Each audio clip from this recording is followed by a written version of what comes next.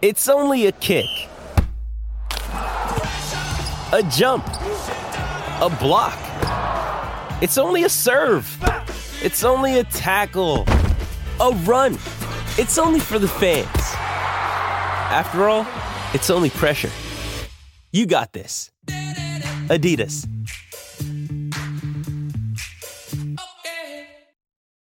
When you need mealtime inspiration, it's worth shopping Kroger, where you'll find over 30,000 mouth-watering choices that excite your inner foodie. And no matter what tasty choice you make, you'll enjoy our everyday low prices, plus extra ways to save, like digital coupons worth over $600 each week. You can also save up to $1 off per gallon at the pump with fuel points. More savings and more inspiring flavors make shopping Kroger worth it every time. Kroger, fresh for everyone. Fuel restrictions apply. I'm Alex Rodriguez. And I'm Jason Kelly. From Bloomberg, this is The Deal. Each week, you'll hear us in conversation with business icons. This show will explore deal-making across sports, media, and entertainment. That is a harsh lesson in business. Sports is not as simple as bringing a bunch of big names together. I didn't want to do another stomp you out speech. It opened up so many more doors. The show is called The Deal. Listen to The Deal. Listen to The Deal on Spotify. Welcome to the New Books Network. Hello, everybody, and welcome back to New Books in Sports, a podcast channel on the New Books Network. I am your host, Paul Nepper, and today we'll be talking to Ray Scott about his new book, The NBA in Black and White, the memoir of a trailblazing NBA player and coach. Ray played 9 seasons in the NBA and 2 in the ABA. He also coached the Detroit Pistons for a few seasons, where he became the first African-American coach to be named Coach of the Year in the NBA. Ray, welcome to the show. Thank you, Paul. It's so good to be with you on this beautiful Friday. It's so good to have you on. As I told you, I love the book, and the thing that I really loved about it was you placed your basketball career in the greater context of, you know, a lot of things that were going on in society at that time, and that really provided a richness to the book that made it, you know, more than just a basketball book. I like to think so, because it was an attempt at, you know, it was kind of some, parallel thinking, because of the time that I came up.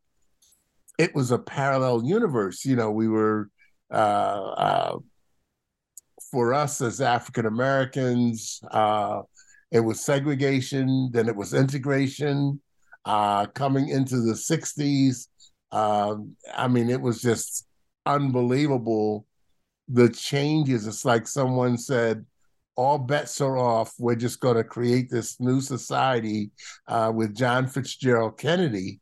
And so we're just going forward, and we're going forward with civil rights and integration and the end of bus boycotts. And then it wound up, sadly, in the 60s in a war with Vietnam.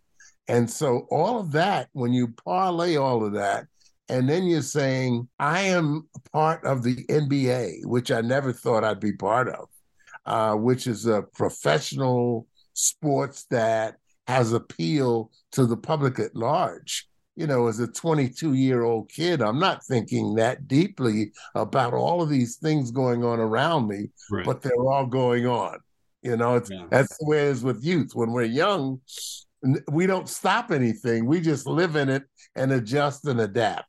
And so I had things in my mind that I would stop and think about, because I had just began reading, coming out of college, reading a lot of authors that were favorites. One was Hemingway, and then another was Richard Wright, and another was James Baldwin. So as I started reading these things and looking at writers, or reading writers that were kind of predicting what was going to come, and then saying, I'm living in that time.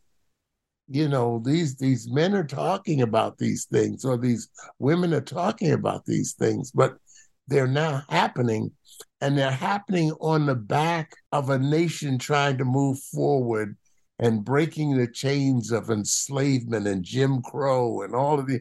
And so, you know, where do I fit? Not only where do I fit, but how do I survive in this? Because what are the rules? We all have to stop and learn what the rules are. And so going into the 60s, that's the thing. No rules. All the gloves are off, no rules.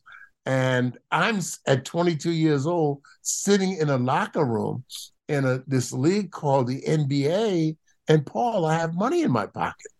So I'm not writing a book like as a poor kid from the ghetto that was really struggling to put a loaf of bread on a table and trying to buy a hamburger or get a car. Or I had those things, and I said, my goodness, how quickly that changed.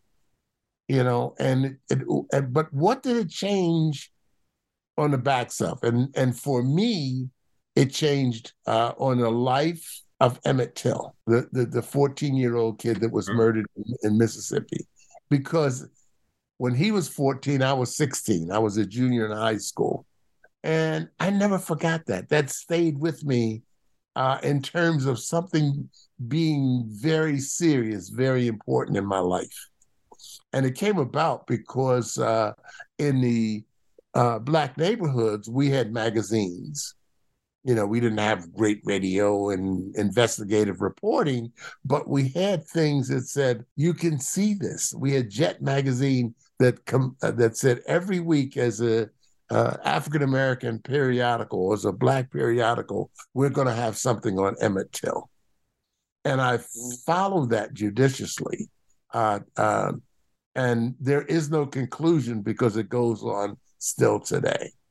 But now I'm drafted into a league. They said that they probably would never draft you in to play basketball. So I just played basketball for the love of the game.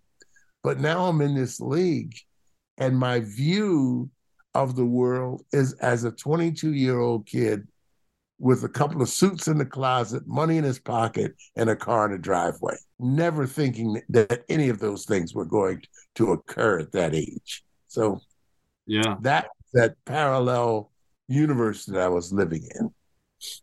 Yeah, I want to ask you a couple things about your childhood, because for all of us, our childhoods are so influential in the people we come and the way we see the world. You wrote in the book that growing up in Philadelphia, something to the effect that you were poor, but you didn't know you were poor. Yeah. And you hear that a lot I've heard that a lot from people of your generation. Mm-hmm. It seems like that's no longer the case, in that it seems like people who are poor now, I don't know if it's because of there's more media out there and social media and things like that. But for one, I think income inequality has actually gotten worse in this country. Mm-hmm. But another thing, it seems to be in people's faces so much. And I wonder, do you think it's still possible to be poor in this country and not know that you're poor? It's glass half full, glass half empty, I think. Because young men like yourself, I beg your pardon, young men like yourself are really looking to reach ahead. And so when they look at the ordination of where we are as a nation now being poor versus where we were then, their tendency is to look for the good today. Mm-hmm. They'll talk about LeBron James, they'll talk about educational processes, they'll talk about people that have succeeded, they'll talk about President Obama, something none of us thought we'd ever see. But when they speak of that, they speak of the advent of the country. But there's a sadness within me because I can't forget the history, and I'm sorry that I can't.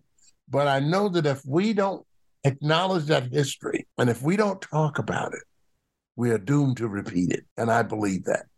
And I wish that some of our younger people did, because I think they would strive more to change things. And I saw it just in our last election. I was so proud of the young people, the millennials, because here at the University of Michigan, they go blue. We had record numbers of kids that voted. I saw that, yeah.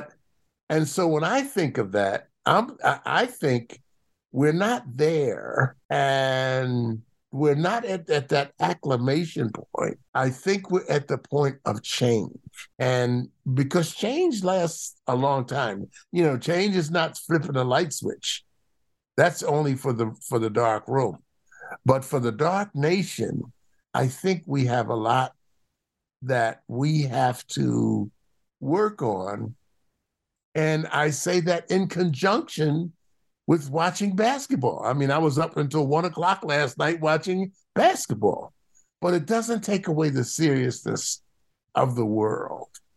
So I'm not at that acclamation point, Paul, where I can say, boy, man, I'm so proud we elected President Obama. And if someone said to me, well, Ray, what do you think was the worst thing that happened with President Barack Obama? And I'd say the Tea Party. Yeah. The Tea Party, because they're still active today. It's just they give themselves another name, but in 2008, the Tea Party came into being, and they were frightening because it was that branch that I saw from my life in the 40s and 50s, that branch that I saw of the Ku Klux Klan. Yeah. See, so I that's why I say, but I don't try to take away anyone's thunder if they feel positive and they think those things, but I do have to give them a few facts. Yeah, absolutely. There always seems to be a backlash, right? Every time we make progress, there's some kind of backlash, and we just got to hope that the progress kind of outpaces the backlash. It's painful. Progress is painful. Yes, it is indeed. And that's what I was saying as a kid, that, I grew up in Philadelphia.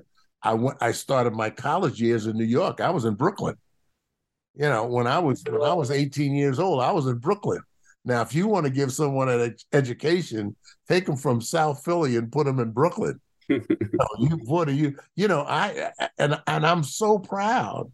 When I went to New York, I went to a city tech at 300 Pearl Street. And I learned how to go from Brooklyn on my own to 210th Street in the Bronx to Gun Hill Road. That's a long way. But I learned north to south and going through Manhattan, going through Harlem. I wasn't, if I went to Queens, it was just to play basketball. You kind of got into Queens and you escaped, you got out.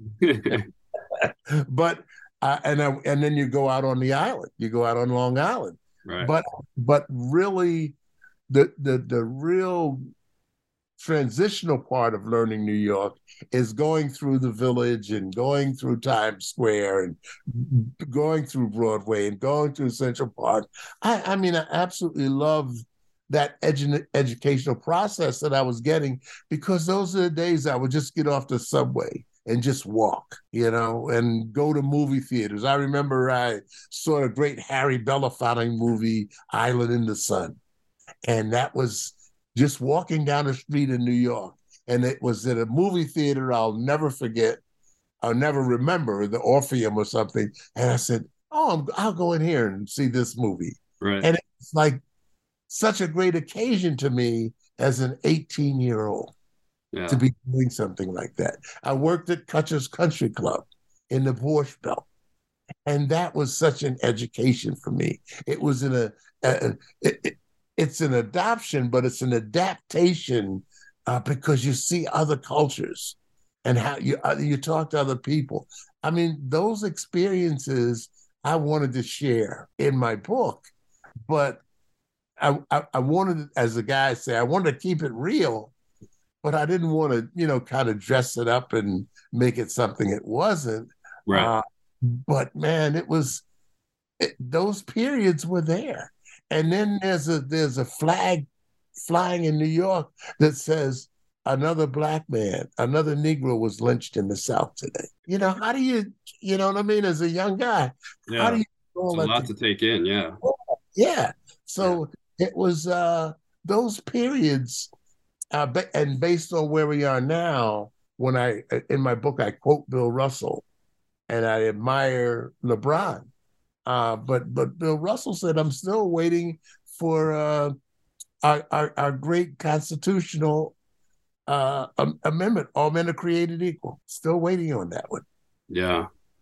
And that's what I want. I mean, I want us to see each other as equals. Not one better than the other, but we got the same problems. How do we solve them? Yeah. We're all in this together, right? We're all in this together. Yeah. I loved so I grew up in New York. I grew up on Queens and then Long Island. Okay. And we used to go a number of times with my parents and my grandparents. We went up to Kutcher's for the weekend in the spring. Really? I loved it there. I also, and I have to tell you, I started laughing when I was reading your book because I'm Jewish. And when you recite the Hamotzi, I was like, I can't, this 84-year-old African-American man is reciting the Hamotzi? I couldn't believe it. I was like, wow. Prayer, yeah, it was my prayer. The kids in my high school, West Philadelphia High School, my high school was predominantly Jewish. Okay. And so there were no real predominant black schools in Philadelphia growing up, but there were the borderline kind of 30-40, 30-70, 60-40. But I remember when I transferred from Catholic school. I went to Catholic school for 2 years, as I pointed out in the book. But I was a minority that got beat up, and I got beat up, Paul, and they blamed me. They said, I'll never forget this as long as I live. The priest looked at my mother and said to her, well, he's kind of a bully. And that might not be, I may be extracting something, but I remember that feeling. He was saying I was a bully. And I said to myself, as I'm standing there, at that time, I was a 14-year-old. And I said, I'm the one getting beat up. You're telling my mother, So those are the kind of things that's our justice. Yeah. And so I learned those things. And so and when we talk about New York, because New York certainly had its seedier sides, but New York to me was a city of cultures that were strong. And I guess you had to be to survive in New York. You had to have a strong feeling, a strong identification of who you were. I knew the Jewish kids had it. I knew the Black kids had it. I knew the Caribbean kids had it. I knew the Italian kids. So when I put all that together, I was like, wow, this is great. This is a great place to grow up. And I grew up in those my freshman year in Bed-Stuy, in Brownsville, and now they talk about them now like, oh man, they were like these horrible places. I was going like, you got to be kidding me. Bed-Stuy at the Bedford YMCA. That's where I met Richie Havens. The guy's walking through the lobby and they go like, hey Richie. I'm going like, who's that guy? He's like 6'1", 6'2", and he's got this big conga drum he's carrying. And we're like, oh yeah, that's Richie, And so those things in New York and Philadelphia of meeting people and getting from one level of society to the sports or entertainment level, and meeting Aretha Franklin and meeting Muhammad Ali and Sonny Liston and Floyd Patterson. I mean, I don't know, and I can say to you, Paul, and this is not in the book, but had I not been a New Yorker in some parts, I don't know that I would have had it in me to meet people like that. I probably wouldn't even have known who they were. You know what I mean? Yeah, so, yeah, absolutely. Is New York makes such a presentation of people. And as I've gone on and spoken about the book, I realized that was a huge element to growing up, to getting to be, 85 years old and can say to you, well, I know these people, or I met these people, or I associated with these people. Yeah. That was the thing. And then and had the vision of basketball, because again, New York publicized basketball. A lot of people don't know that New York really integrated basketball. College level, CCNY, NYU, Long Island University, schools we don't even talk about anymore. Right. Those were schools that had prominent African-American players. So, I write about that in the book because I don't want that history to be lost to us. Yeah.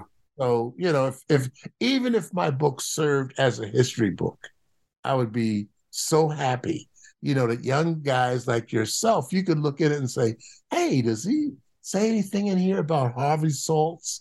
Or does he say anything in here about Billy Cunningham or Lenny Wilkins, right. and because they were important guys to us. Yeah. And they should not be forgotten. Absolutely. I want to go back to childhood in Philly a little bit, because, you talked to some about, playing on the playgrounds of Philly, and there was so much talent in Philadelphia coming up in Philadelphia at that time. What was that like to play on those playgrounds? Well, it begins with Wilt Chamberlain. I mean, and I say it begins with him because he is the guy that made high school basketball prominent. If you recall, and I'm sure you do, because I'm sure it was in your era, high school sports was a blurb. You got a little information. They might have mentioned somebody you knew that you sat in class with, and you say, boy, that guy's a great player. Right. Imagine having Wilt Chamberlain come along. I was 14 when I met him. He was 16. He was 6'11", as graceful as a deer and as fast as a deer, and could literally jump over the basket. He learned to play basketball, and he learned because he practiced all the time. And I admired him just as a 14-year-old would say, I look up at this guy. And I always tell people, one of the big things my career is graced with because of Wilt Chamberlain is humility, because he stomped a mud hole in me. This guy was unbelievable. You're not the only one. and I take comfort in that. But here this guy is, he's 16 years old, and they start writing stories about him in Time magazine, Look magazine, because we didn't have TV then. So it was all in what we read, what we ingested, what we discussed in the neighborhood. And it amazed me, people in California wanted to know what this 6'11", 7-foot kid was doing in Philadelphia. And all of a sudden, on your sports pages, it became high school sports. Right. Because we started talking about Wilt. And that was a big thing growing up for kids, to be recognized. And I submit to you, Paul, it wasn't a greater thing in your life than to be 15, 16, 17 years old and have your name in the newspaper, have your picture in the newspaper. Yeah. There was no TV. There was really no radio, so to speak, about sports.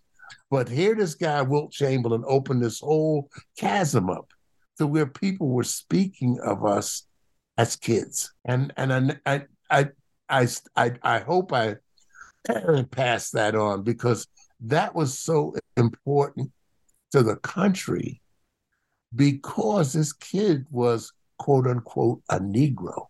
Right. So now there's a step being made to popularize this person and this game. And it just grew in Philadelphia, where as kids we would put our little coins together so we could go to Convention Hall. In New York, you guys were going to the Garden.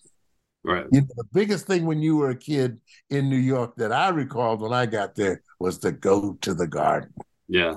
We had those things. Well, I submit that it was Wilt that popularized that. Now, other guys from New York, like Sherman White and Floyd Lane and Ed well, I can't think of it, but Ed Roman, these guys popularized the sport in a major city that sent the news all across America. And so I began to understand that about New York. New York was king. Yeah. Was king. And that growth period as a kid was huge, and so you don't have the level of sophistication. We're all still drinking orange juice at Nedick's and getting a hot dog, but we have the exposure. Right. And I love that. And then Haskell Cohen, who I wrote about, is the guy that brought me up to Cutcher's Country Club. Right. Haskell Cohen was the publicist for the NBA. So he worked for Cutcher's Country Club. So I just stood. He said, "Hey, I'll bring you the players from the NBA up." And that became something big. So again, I'm a kid, and I'm standing around Paul Braun and who was it? Dolph Schayes, these great players, Paul Harrison, and they're at Cutcher's Country Club. Right. And as a kid, it's great. Then we have the neighborhood heroes, Bozo Walker and Puny Bill and those guys that are great neighborhood players. So when you intersperse all of that, it's like you're taking this in that what you're doing could become important. Right. But as a kid, and my primary love as a kid was boxing. No. Because my dad, who died when I was 8, my stepdad, he adopted me. When he adopted me, one of the things that I will never forget is we used to sit Friday nights, 9:00, Gillette Cavalcade of Sports. From where? Madison Square Garden in New York. So that whole period is somewhat romanticized to me because my dad, he was the love of my life. And so when he passed when I was 8 years old, that was an unbelievable hole. Yeah. But as a kid, that's how you find basketball. That's how I found basketball. And I was tall and, I liked it. I liked the game. It seemed to come to me naturally.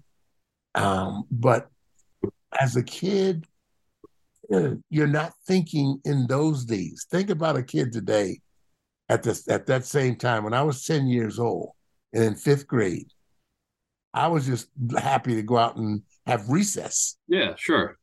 Just play ball and have recess. Yeah. 10-year-olds today, what are they doing? They're telling you they're going to be Celtics. They're going to be a leader. They're going to be, Steph Curry.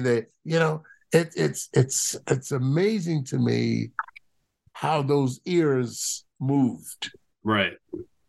As kids, when you talk about your question is about kids growing up in Philly, it was just phenomenal. But I grew up between. I like to think I grew up between Philly and New York. Right. You took a pretty unconventional route to the NBA. You talk in your book about how you went off to University of Portland and then ended up dropping out of school there and went to the Eastern League. I read a great book a couple of years ago about the Eastern League. I hadn't known much about it and didn't realize how much Sherman White, you mentioned before, he was one guy. There was so much talent in the Eastern League. Can you talk a little bit about what it was like to play in the Eastern League? Yeah, gladly. I was in the Eastern League 3 years. I was supposed to be there 2 years, but 1960, the NBA wouldn't let me enter the draft. So I didn't enter the draft until 61. But I was in the Eastern League. And when I went there, they had a guy, they had these kids because they were, we think of them now like as older guys, but they weren't grizzled guys. They were kids. Sherman White, Bill Spivey from Kentucky. He was a 7-footer All-American from Kentucky. Ralph Beard was an All-American from Kentucky.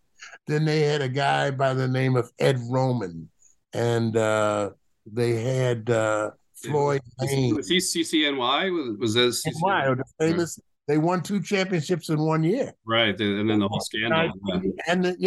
But these guys were smeared with the scandal brush. And that was another thing I found out in New York when we talk about that. There was what they do today, gambling on screen and all that stuff. Now, I went like, they were doing that in New York in 1958. Just all the bookies. But it amazed. But those guys was such great. Another guy was Jack Molinas. Jack Molinas was an All-American at Columbia. Right.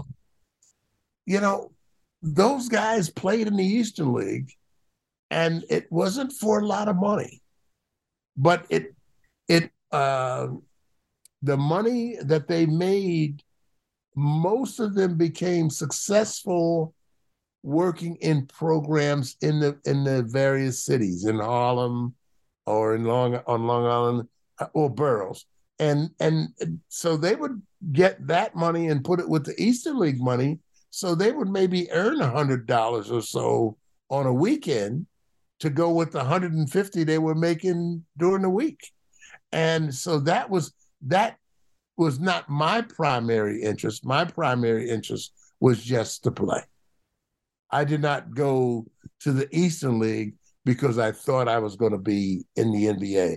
I went to the Eastern League just to play. And so as things evolved, and with playing with those people, now imagine again, I'm in the Eastern League against guys that were cover boys on Sport Magazine and the Sporting News. And they weren't really they were televised. I don't know if you remember, Paul, they used to have a show every week called Madison Square Garden. No, I don't remember. And on Monday night was wrestling. I can remember it like just about. Monday night was wrestling. Tuesday night was doubleheader basketball. The Knicks would play, say, the Celtics, and Syracuse would play Philadelphia. And you couldn't get near the place because it was packed with fans and gamblers. and it would be shocking. You'd see the Knicks losing a game and being cheered because they beat the spread. Right. No, they didn't. No, and I remember that being a kid sitting there seeing that. But that Madison Square Garden. Then Wednesday was, I think Wednesday was college basketball. So they'd have a college doubleheader at the Garden. Thursday was whatever Thursday was, but I remember Friday because Friday was always boxing. So you would get this screen, and it would always be historical to what had occurred, not what was coming, but what had occurred in Madison Square Garden the previous weeks. That was huge. Right. And in fact, if I ever write another book, that would be one that I would want to take a look at because there's so much history there. Right. Between the colleges, the professionals, the wrestling, and the boxing. And that was so interesting. But I guess I'm kind of getting into a semi-babble here, but when I think about New York and how I grew up there, it was just so much exposure to your senses. So much sense. We had the great plays. I saw Blues for Mr. Charlie there, Pearly Victorious. What's the Hair, the greatest of all time. I saw Hair in New York. It's just a phenomenal place of growth for America and for a kid from South Philly. Yeah. And then of course you were drafted by the Pistons. How did you feel about going to Detroit? Well, that's funny. When you talk about Detroit, I think I said it in the book. I'm one of the few guys that ever went to Detroit that no one ever knew, because draft picks are what? They're people they're All-Americans. Right. They played at this college that, Oscar Robertson or Wilt Chamberlain or Bill Russell, they're famous. And so when you draft them, you say, boy, we're getting this famous guy coming to our team. Well, imagine Detroit as they say, you're getting Ray Scott from the Eastern League in Allentown, Pennsylvania. And they go, who and what? Where is Allentown? And right. who? And I always told people my name became who? Ray Scott. And so when I came here in 1961, I was 22 years old. That's the way I felt. No one knew me. The justification of that, and I justified I like to think I played well enough, but when you're playing in front of 2,000 or 3,000 people, that's not very many. So that's not a broad cut of that community. Right. But I stood in front of 11,000 people in 1974 as the NBA Coach of the Year. And I never spoke a word. I just said to myself, I think they know who I am now. Absolutely. But that's the way it worked. That's the way the story would unwind. But when I came to the Detroit Pistons, they didn't have a clue. I mean, the team knew because they had scouted me. Right. The guy that became my friend and my mentor, Earl Lloyd, who was the first African-American to play in the NBA, he brought me here. And I'll say to Paulie, I'm still here. Yeah. I'm still in Detroit. Because the people, what they did here for me is they embraced me. So when you embrace somebody without portfolio, because they don't know anything about me in terms of Allentown Jets or, what I averaged a game, or it wasn't important because we don't know you. Yeah. We want somebody. So I don't even know, because I was the fourth player picked. First was Walt Bellamy. Second was Tom Stith from St. Bonaventure. Third was Larry Siegfried from Ohio State. So all three of those guys. Right. So here's Detroit. And they say, who do we get? They said, we drafted a 6'9" guy from the Allentown Jets, Ray Scott. Ooh. And that's who? So, that was the way that it was. That was and now every kid, you look at the pomp and circumstance, every kid that's drafted, A, he's going to be a millionaire. B, he's got on a suit that's a size too small for him. C, he's towering over the commissioner of basketball. But there's pomp and circumstance, and he's sitting at a table with 15 people. Yeah, yeah. It's on TV. And it's on TV. Yeah. I was lucky to get a plane ticket to come out to Detroit. My pomp and circumstance is in the book. My pomp and circumstance was to be able to order an apple pie a la mode on room service. Right. I love that. Yeah. I knew I made it. I said, hey, this is my celebration. And so, that, and I hope the fans get that juxtaposition, of where, this is where I was, and this is what happened in that period. But it was so illuminating because I went to the next level of playing a sport that I love. I'm Alex Rodriguez. And I'm Jason Kelly. From Bloomberg, this is The Deal. Each week, you'll hear us in conversation with business icons. This show will explore deal-making across sports, media, and entertainment. That is a harsh lesson in business. Sports is not as simple as bringing a bunch of big names together. I didn't want to do another stomp you out speech. It opened up so many more doors. The show is called The Deal. Listen to The Deal. Listen to The Deal on Spotify. Another day is here, and you're ready for it. What to wear? Check. Breakfast, lunch, and dinner? Check. Planning for what's next and how to save for it? That's where Bank of America can help.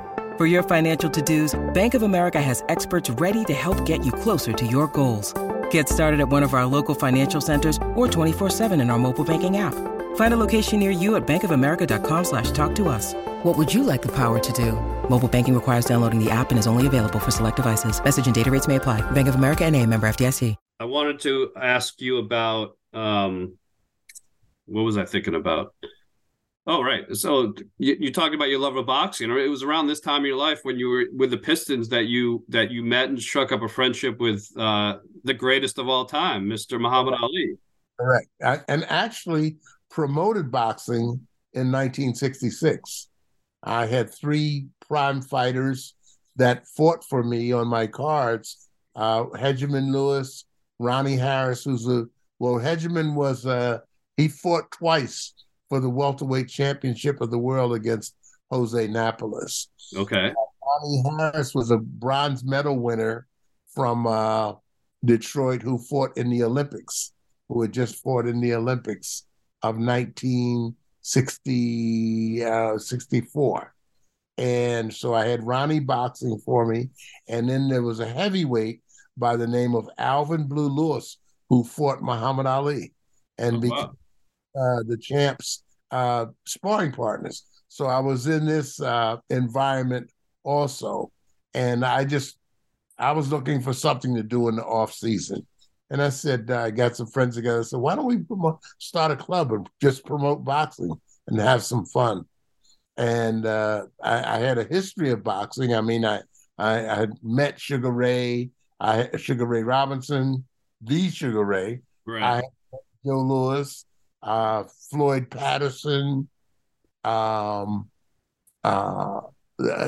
else? Archie Moore. There were, because in those days, and you know it living in New York, but that's always a different animal than anybody else understands.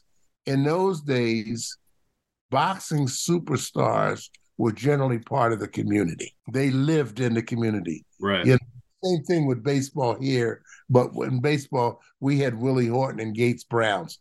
They lived in the community. So they're meetable, good people. Ali was, to me, a citizen of the world. Anywhere he was home. Right. Because that's how people made him feel, and that was his talent on how relaxed and at ease he made people. But it was boxing was such a exact sport, and I didn't like watching people get beat up. I liked watching skillful people and being able to move those muscular bodies the way that they did. It was always something to see. This almost, in our lexicon, this perfect human being. They were on average from 5'7" to 6'2", and they weighed between the really great attractive fighters were 140 pounds to 200 pounds. Right. And so guys like that, it was quite admirable to watch because it was equal. Right. It was a 135 pounder against a 135 pounder. So that always intrigued me, and I loved that part of boxing. And I loved fighters because they were always so bare. Mm-hmm. A fighter he can't hide anything. Yeah. Hide his intellect. He can't hide his skill. There's no fake. Everything you see is everything you get. And so I fell in love with it. And in fact, Charlie Rosen, my partner, we're writing another book now. We're writing a book called Boxing in Black and White. And we show how boxers went from being segregated again to coming into these major, Ali and Frazier were the first major guys that got $5 million. I know five. They got a lot of money, but they didn't get the $5 million was when Ali fought Foreman. They made $5 million apiece. That was the biggest person boxing, and it was made by two African Americans in a sport that they weren't even 100 years ago, they wouldn't have been allowed to participate in. Yeah. So we tried to tell that story and show how those guys became sellable to the community at large, and beginning with Jack Johnson, who violated every social construct you could violate. And I say that proudly. But Jack Johnson caused us to be shut out again for a long time. So we're going to give you that history and that background. Right. Well, I look forward to that. We'll have to talk again. Oh yeah, absolutely. But so you had a great 9-year career in the NBA, yes. and then afterwards you spent a couple of years in the ABA. I wonder how did those two leagues compare? Well, you can't compare because, first of all, those two leagues had completely different constructs. If you think of the NBA in the period that I was there, and which would say until 1970, when I was there, and even upon leaving, but when I was there, the construction of the league was Chamberlain, Russell, Kareem, and Chamberlain, Kareem, and George Mikan. Right. George Mikan was the original. And so the game is built around their skill level and things that they could do. They weren't concentrating on Bob Cousy or Bill Sharman or Richie Guerin. They were concentrating on big guys because it was the big man's game. That was how the NBA built itself. The ABA built itself on the little man, quote unquote, shooting 3-point shots, scuttling around, violating all the rules of basketball. And it is a thing in basketball called a fast break. And the purpose of the fast break is to get a layup, to lay the ball in under the basket. That's the purpose of the fast break. Get the ball 3-on-2, 2 guys play me, the other guy is open, he gets a layup. That's the purpose and fundamental of basketball. The ABA said, screw that. We're going to go with what we have called a 3-point shot. We're going to go with a red, white, and blue basketball. We're going to go with dancing girls. We're going to go with lots of music, lots of shows, and we're going to sell this. And for 10 years, I thought they were going to be incredibly successful. I actually thought the two leagues would eventually merge. And so we would see how that would play out. Little guys shooting 3-pointers and Wilt and Kareem and, the sky hook and all that stuff. And it didn't come to bear, and sadly, but the NBA, looking at what the ABA had, began to cherry pick stuff that they did that brought people to the stands. Now, I was fortunate when I went into the ABA to play my first year with Charlie Scott, New Yorker, one of the great players, Hall of Famer, my first year. And in the second year, I got to play with Charlie Scott and Dr. J, Julius Erving. So I got to look at the league from their purview of athleticism, speed, dunking ability, point shooting. So it made the game much more entertaining, but a lot less fundamental. Right. But what I saw was the hand of television said, this is what people love. And I found it out, Paul, because my wife, Jennifer, never really sat and watched basketball with me. Mm-hmm. When we started watching ABA games in the way that the Steph Currys of the world sit and watch the whole game. And I said, oh, it's entertainment. Yeah.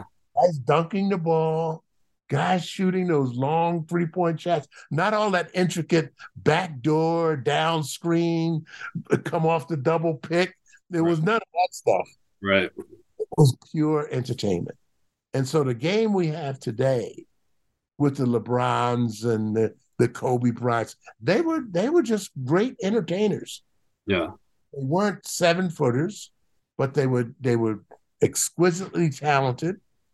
And I think they have just cut a new path for basketball, which we as the older generation will have to get used to. But the younger generation, they love it. Yeah. They love it. So it's been interesting to watch that development. Right. Absolutely. And then, of course, after your 2 years in the ABA, you very quickly moved into coaching with the Pistons and under your old friend and mentor, Earl Lloyd. And then, I mean, it had to be shocking that just 7 games into the season, all of a sudden you're the head guy and you have really no coaching experience. And it had to be, I would think it had to be emotional and a little conflicting as well, because you had this dear friend, someone you liked and respected so much, was losing his job just 7 games into the season, which is crazy. And you were replacing him. So how did that feel to become the head coach of the Pistons? Oh, it was, I never, when I'm asked that question, it never brings about a good feeling. Mm. It never does. My good feeling comes from knowing that I completed the course that Earl and I were setting out.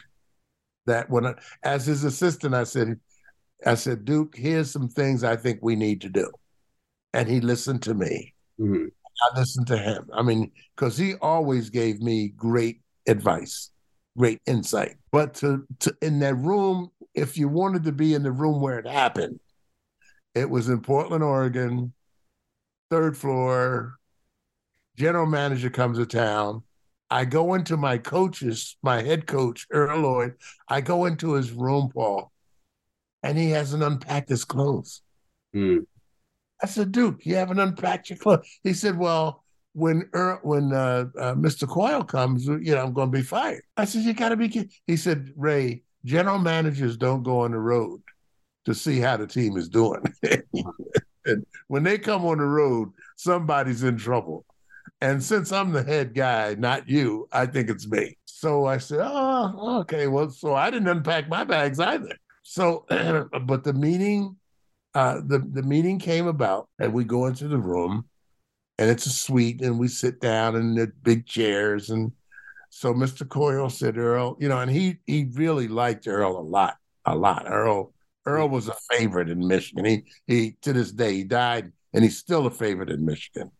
And in a lot of parts of the world, they've got statues to him down in Virginia, where he grew up, in Alexandria. Wow. They got a statue. They have one in the gymnasium there at West Virginia State. He's just a great guy, right? And he should have. I sit down with Earl, and I'm with him. And so Mr. Coyle says, I'll cut to the chase. Earl, Mr. Zollner said he wants to make a change in the coaching situation. You're out. And I said, oh, gosh, I lost my job. I lost my job in 7 games. Because I was working for the Virginia Squires in the front office. Right. And I come to Detroit. I'm like, okay. So I'm not even thinking about what I'm going to do. I'm sure Mr. Foreman probably would have taken me back in Virginia. But at any rate, I'm sitting there and my best friend's getting fired. And so I'm just sad, man. Oh man, and I'm with it. Right. And so Mr. Coyle turns and says, but Ray, Mr. Zollner said he wants you to coach the team. And I said, what? I said, I can't do that. I don't, And Earl Lloyd turned to me and he said, Ray, you got to take this job. You better take this job. And I didn't know at the time, but what he was saying was, this is my way of taking care of you. Mm-hmm. And I'm just like, I don't know what. So I said, so we sit and we talk a little bit. And I said, okay, I'll do it, Earl. I've done what he told me to do so far, and I've been successful. So I said, okay, Earl. So I take the job, and of course, we leave Mr. Coyle's room and we go back to our rooms. I went back to unpack. Earl went back to get ready to fly back to Detroit. And I said, Earl, I said, what should I do? You know, the players, I got a paper here, stuff I want to try to come up with. I said, what should I do?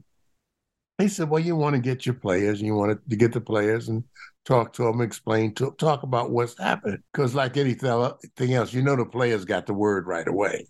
Right. So I said, okay. And I said, I got a problem. And he said, what's that?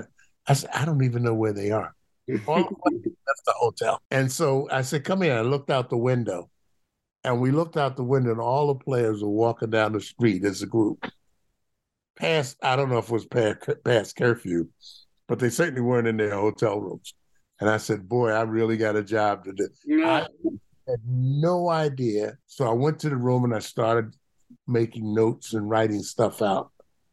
And I remember saying, okay, what's one of the most important times with your players as a coach? Halftime. If you're up, you have to try to maintain that level.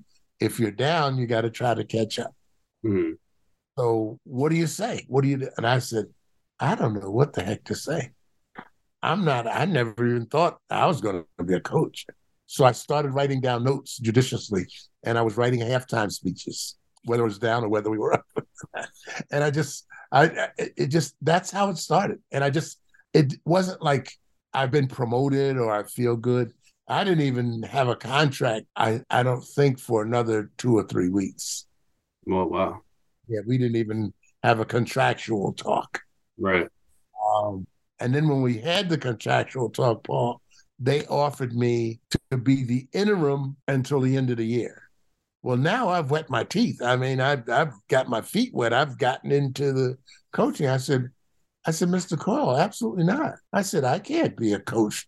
If you want me to coach this group of guys, I can't coach them till the end of the year. You have to come out and say, Ray's going to coach this year, and he's got a contract for next year. Mm-hmm. I have to have a 2-year contract, because the players are never going to listen to me if they know that they'll be partying every game. You know, it'll be La Dolce Vita. I said, if the players are going to listen to me, and I'm going to get their attention the way Mr. Zollner came and told me that's what he wanted me to do, to bring harmony. Mm-hmm. And I'm going to have some security. And he said, okay, I'll talk to Mr. Zollner. And he came back and said, that's perfect. And so that team, by the end of the year, we won 20 of our last 30 games. And I could see on the horizon things that Earl and I had talked about doing. One was initiating a move to get more talented players on our bench. You know, a lot of teams do, some teams don't. But I believe in professionally, you win with talent. And I said we needed more talent. And we went out and we got Don Adams, John Mingo, and George Trapp. And that's what made me coach of the year, those kids. So I had an idea about things once I got into it, because I had played with Julius, I had played with Dave Bing, I had played with Earl Monroe, and I said, you win in this league with talent. Right. You know, if you don't have talent, you're not going to. And that's the same thing was happening in New York when they got Frazier, Bradley, DeBusschere, Reed, and Bill Bradley. Oh, Reed and Barnett. Right. And then later the Pearl. Yeah, and then it was interchangeable. Right. Because Pearl made himself just as valuable as Dick Barnett. Right. Because remember, Clyde was still the man. Always that guy.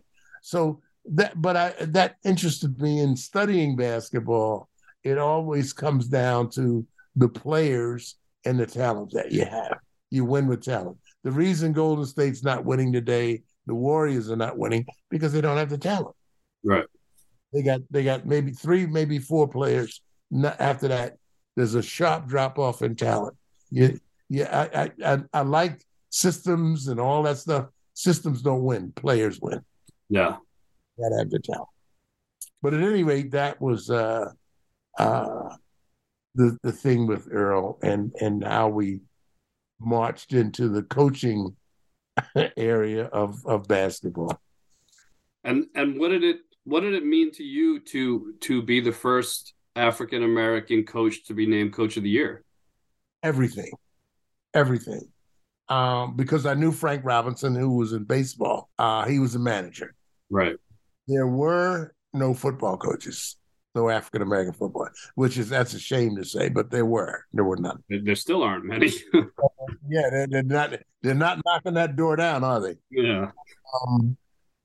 So Frankie Robb, Larry Doby managed a little bit, but they never had a Coach of the Year. Right. So when they said that, because, and I have to tell the truth, guys in the NBA helped me, and coaches in the Cotton Fitzsimmons, Bill Fitch. There were no, Bill Russell was a player coach. Bill was gone. Bill was a player coach. Al Attles was a player coach with the Warriors. And Lenny hadn't started yet. He started by the next year.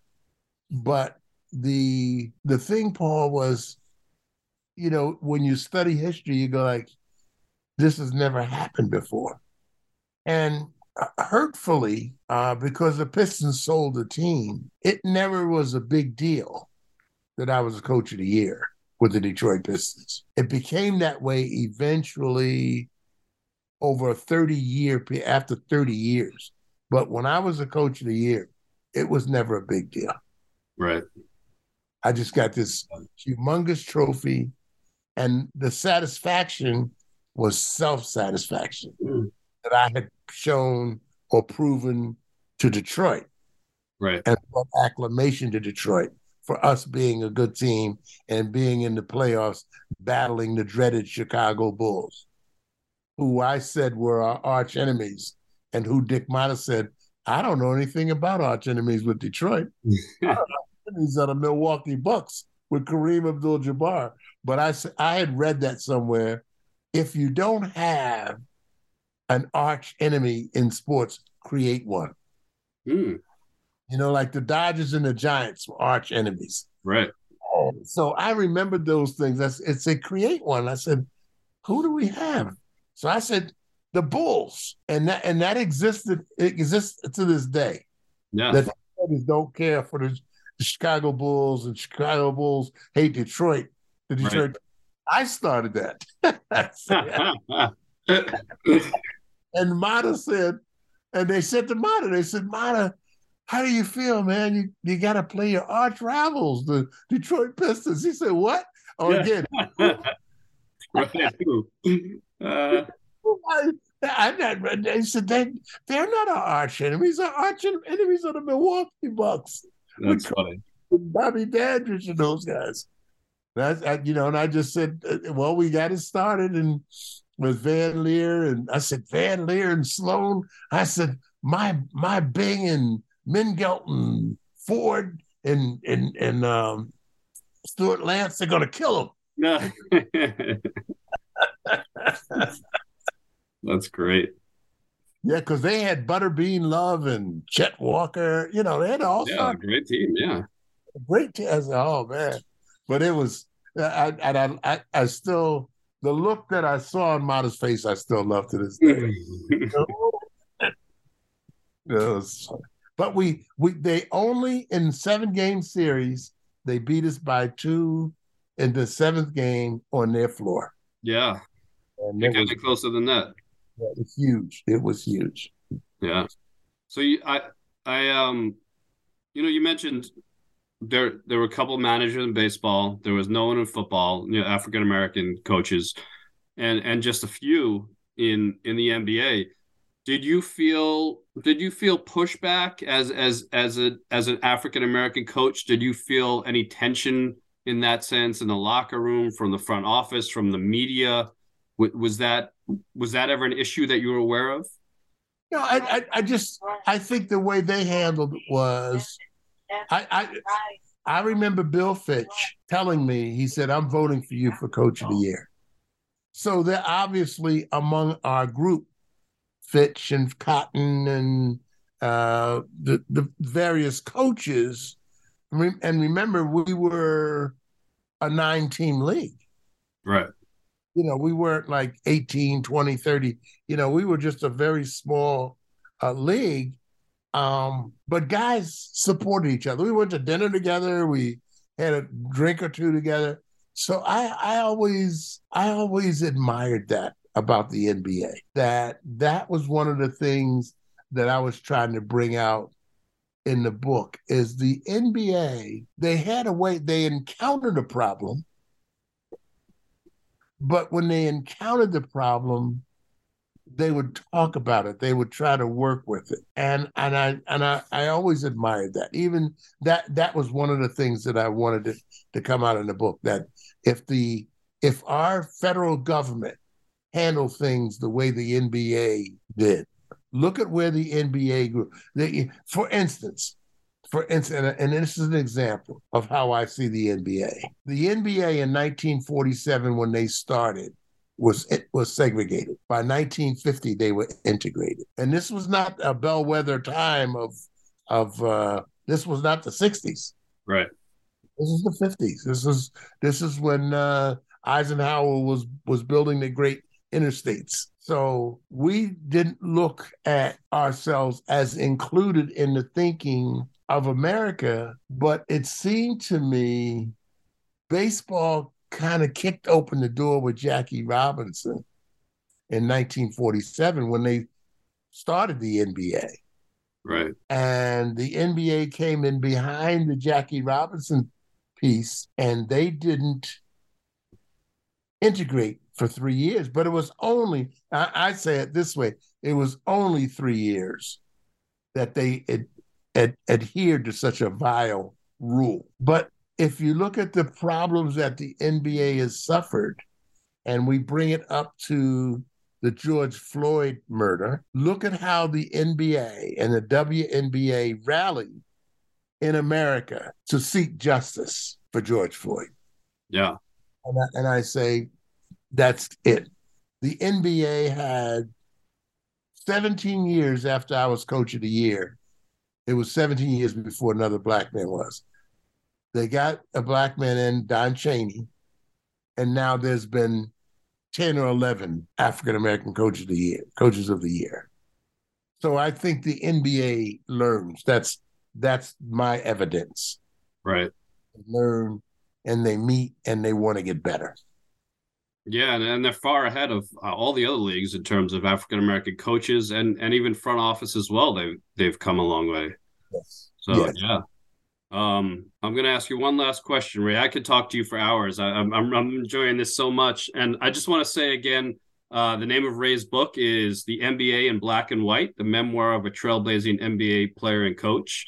And I think you could tell from this podcast that Ray is a great storyteller, and he has a lot of great stories to tell. So it makes for a very entertaining and enjoyable book. I'm going to get you out of here with one final question, Ray, that I like to ask all my guests. And that is, what is your all-time favorite sports book? My all-time favorite sports book. I would say they because they made it a television series, or not a television series, a television show. I'm sorry, Willie Mays. Okay. And Willie Mays, because when you're young and you can be astounded, he was astounding. I love Hank Aaron, what he brought from Alabama.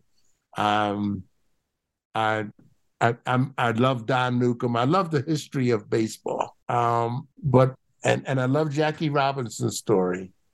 But the reason I love Willie's story is that there was no sophistication around Willie. Willie was a kid, and a lot of people don't remember this. He went 0 for 24 in New York. Literally his first month. I didn't know that. 0 for 24. Wow. And he was upset because he said Mr. Stoneham's going to get rid of him. Leo DeRocha, the manager's going to cut him.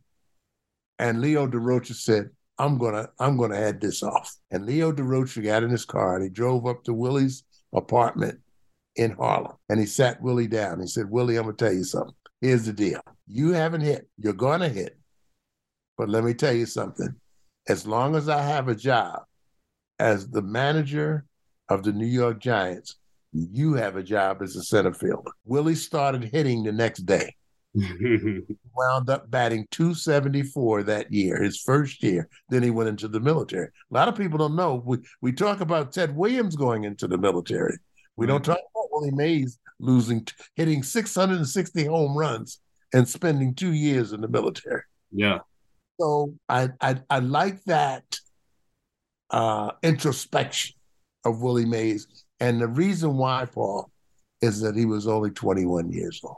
See, Jackie was 27. Right. Willie was 21. He was just a baby. Yeah. And I just loved reading about that development as a person that Willie Mays had. And he, to me, is the greatest. Someone said to me, who's the greatest baseball player you ever saw? I said, I didn't see the Babe. Right. Because I think the Babe overall because the guy that knocks down the wall, that's the Samson. Willie Mays knocked the wall down. I mean, Babe Ruth. But Willie Mays, in my opinion, eyeballing that guy. Right. That's the greatest baseball player I've ever seen. And it's true, there's something about the magic of youth, right? I mean, for me, in basketball, LeBron is fantastic. No one will ever surpass Michael Jordan for me because he was the star of my childhood. He was the guy that opened my eyes and was like, wow, like human beings can do this kind of thing, right? Like and you can live 500 years and you'll never, no one will ever, be as awe-inspiring to you as Willie Mays was. Right. It's the magic of youth. It's just and he was a kid. He's playing stickball in the street with the kids. Yeah. You know what I mean? He's taking the kids for ice cream. Yeah. He's just a very small thing about Willie Mays and that youth that we're talking about, Paul. He takes these dozen kids to get ice cream after they played stickball. That's the kind of guy he is. Right. There's a kid in front of him with an ice cream cone, and he's just a neighborhood kid. And you know how the dip could fall? Yeah. Willie Mays took the cone from the kid. He ate some of the ice cream to study. And I just said, that tells you everything you want to know about him. Yeah, beautiful. Yeah. Just that one, Ali has instances like that. Sure. Where they just touch someone's life just for one instant. Right. One instant. Willie Mays had that, in my opinion. All right. Well, Ray, thanks again so much for coming on and doing this podcast. I'm glad we could make it work after our technological difficulties, but this was really great. Well, our fans will never know. That's right. That's right.